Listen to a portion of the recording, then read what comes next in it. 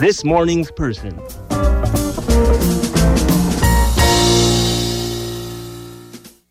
Now, I've come along to Eaton House Prep in Hanamdong. It's a lovely location in central Seoul and a world away from the subject matter, which is more impoverished schools in developing countries where even the presence of books has been not only notable by their absence, but something that drove John Wood to go from Microsoft to change the world. That's just about the title of his book, which we'll talk about in a moment. And he is this morning's person.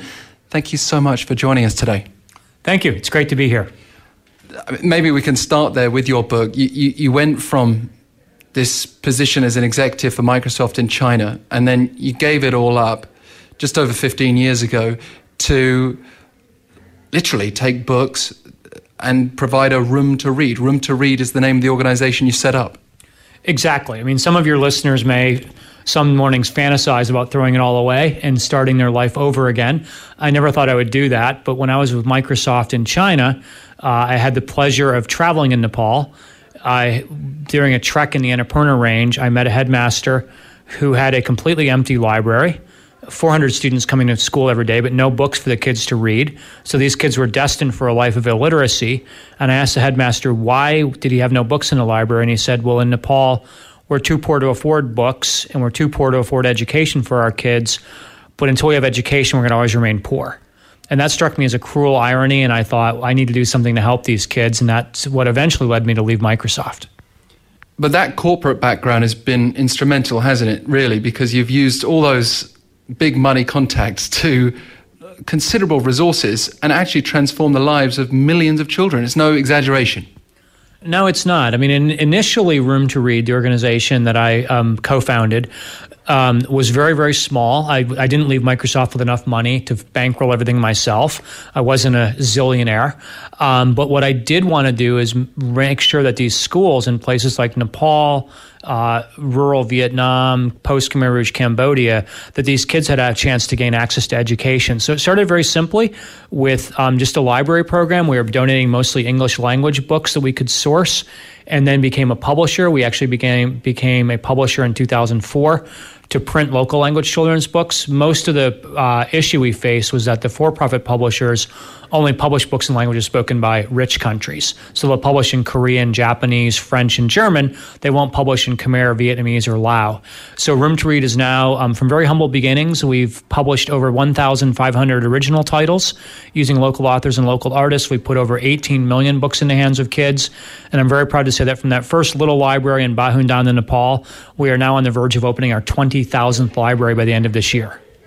But here you are in Seoul, which is a city filled with books, filled with Chromebooks, in fact. And you've been talking today to kids who certainly have no problem accessing books. So can you talk to us a bit more about the purpose of your trip here to the South Korean capital? Yeah, definitely. One of my goals in being here, so I was invited here by Spark Labs. Spark Labs has a big technology conference called Demo Day. And Jay McCarthy, one of the partners there, has long been a supporter of Room to Read. And he said, hey, we need to get you in front of the Korean tech community. Room to Read receives a lot of support from the Australian tech community, the Japanese tech community, Silicon Valley. We hadn't done much of anything in front of the Korean tech community. So Demo Day was a great chance for us to do that.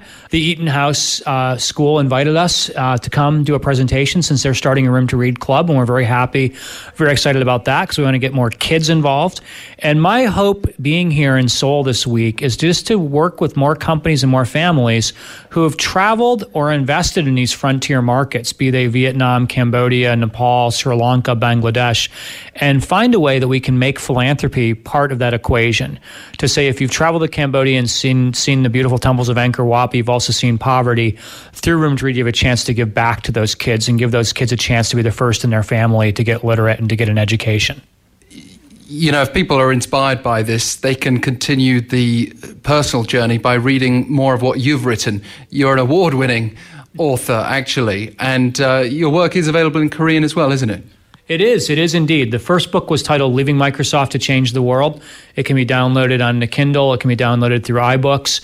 And it was also published in a Korean language version, which is still in print and still doing very well. I believe in Korean the title is Library of the Himalayas. And Can you tell us a bit more about the biggest hurdles along the way? Because I've seen pictures of you trekking with yaks with books strapped to their back, which looks like an adventure, but a pretty tough one as well. But does that even pale in comparison with some of the bigger challenges you may have faced along the way? I think the biggest challenge Room to Read has faced is that we want to be able to provide a solution that is similar in scope to the issues we're facing. So we don't want to be doing one library here and one library there and patting ourselves in the back. In a world that has 780 million illiterate people, 2/3 of whom are female, girls and women, we need to think big about the issue. And so one of the reasons I quit Microsoft was because I realized that if I stayed at Microsoft, then this literacy project would be a hobby. The issue is that hobbies don't scale. Microsoft would always have the first calling on my time. And so one of the biggest challenges for me was, number one, getting out of my career so I could actually do this full time. But then number two, traveling the world and convincing people, whether it be here in South Korea or Japan or Australia or Switzerland or wherever else we raise money, is to say, this is an opportunity for us. If we can, every time we raise $35,000 US, we can bring our literacy program and a library to a rural school in a place like Vietnam or Cambodia and affect the lives of literally hundreds of children. So it's an inexpensive model of change. And what we find now with more and more companies is companies are feeling the pressure to be good corporate citizens. What we tell the companies is work through Room to Read. Together we can get a lot more done. You know, some charitable drives gain a lot of success by presenting very urgent issues like starvation and looking to raise aid, such as providing food. Here you are providing words through books, and yet it attracts so much attention. Even just when you were doing a Q&A with the kids before, you were flooded with questions. What is it about books that's so appealing, do you think, both as a need and from a supply perspective? Well, I think books will always hold a special place in people's hearts because everybody can remember being a child and connecting with a book. Remember going to a library and taking books home and being so excited to read. And I think that people who are successful everywhere in the world realize they have education to thank. Without education, you're not you. Without education, I'm not me. And I think for people who have grown up reading, just the thought that any child anywhere in the world grows up without books is sad. But it doesn't have to be sad because it's something we can take action on. I'm very, very proud that Room to Read will have opened 20,000 libraries, serving over 12 million children by the end of this year. But there still is a long, long ways to go. And my whole goal is to say, stay hungry, stay humble, stay fast-moving. One day, 20,000 libraries will look like a small number in a rearview mirror. So for people listening now, apart from picking up one of your books and reading it, what can they do to support your efforts? I would encourage anybody to go to our website, which is at roomtoread.org, roomtoread.org. There's all kinds, if you're a business person, you'll find all kinds of statistics and data. We're total data geeks. You can see the program quality, see the growth of our programs. You can also find inspiring pictures. We have a YouTube channel. You can see videos. But what I'd ask any one of your listeners, I would ask very humbly, but also very forthrightly, consider getting involved. I've always said that I don't want to be the leader of an organization. I want to be one of many, many, many leaders of a global movement.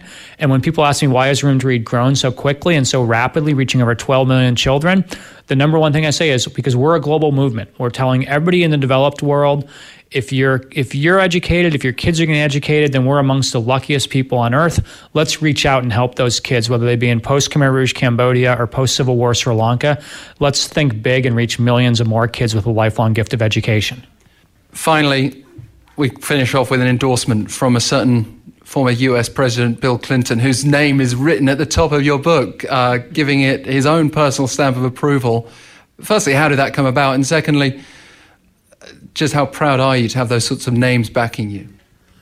I'm very proud, but I'm also I'm proud of the third graders who are running readathons to benefit Room to Read. And that's where I think Room to Read wants to be kind of lowercase d democratic. Do we want to appeal to everybody from, a third grade student who's part of a readathon to former presidents, former heads of state. We've had, former British Prime Minister Gordon Brown praise our work and Bill Clinton. And I've been on the Oprah Winfrey show. And it's, it's all fun to get some of the major endorsements like those.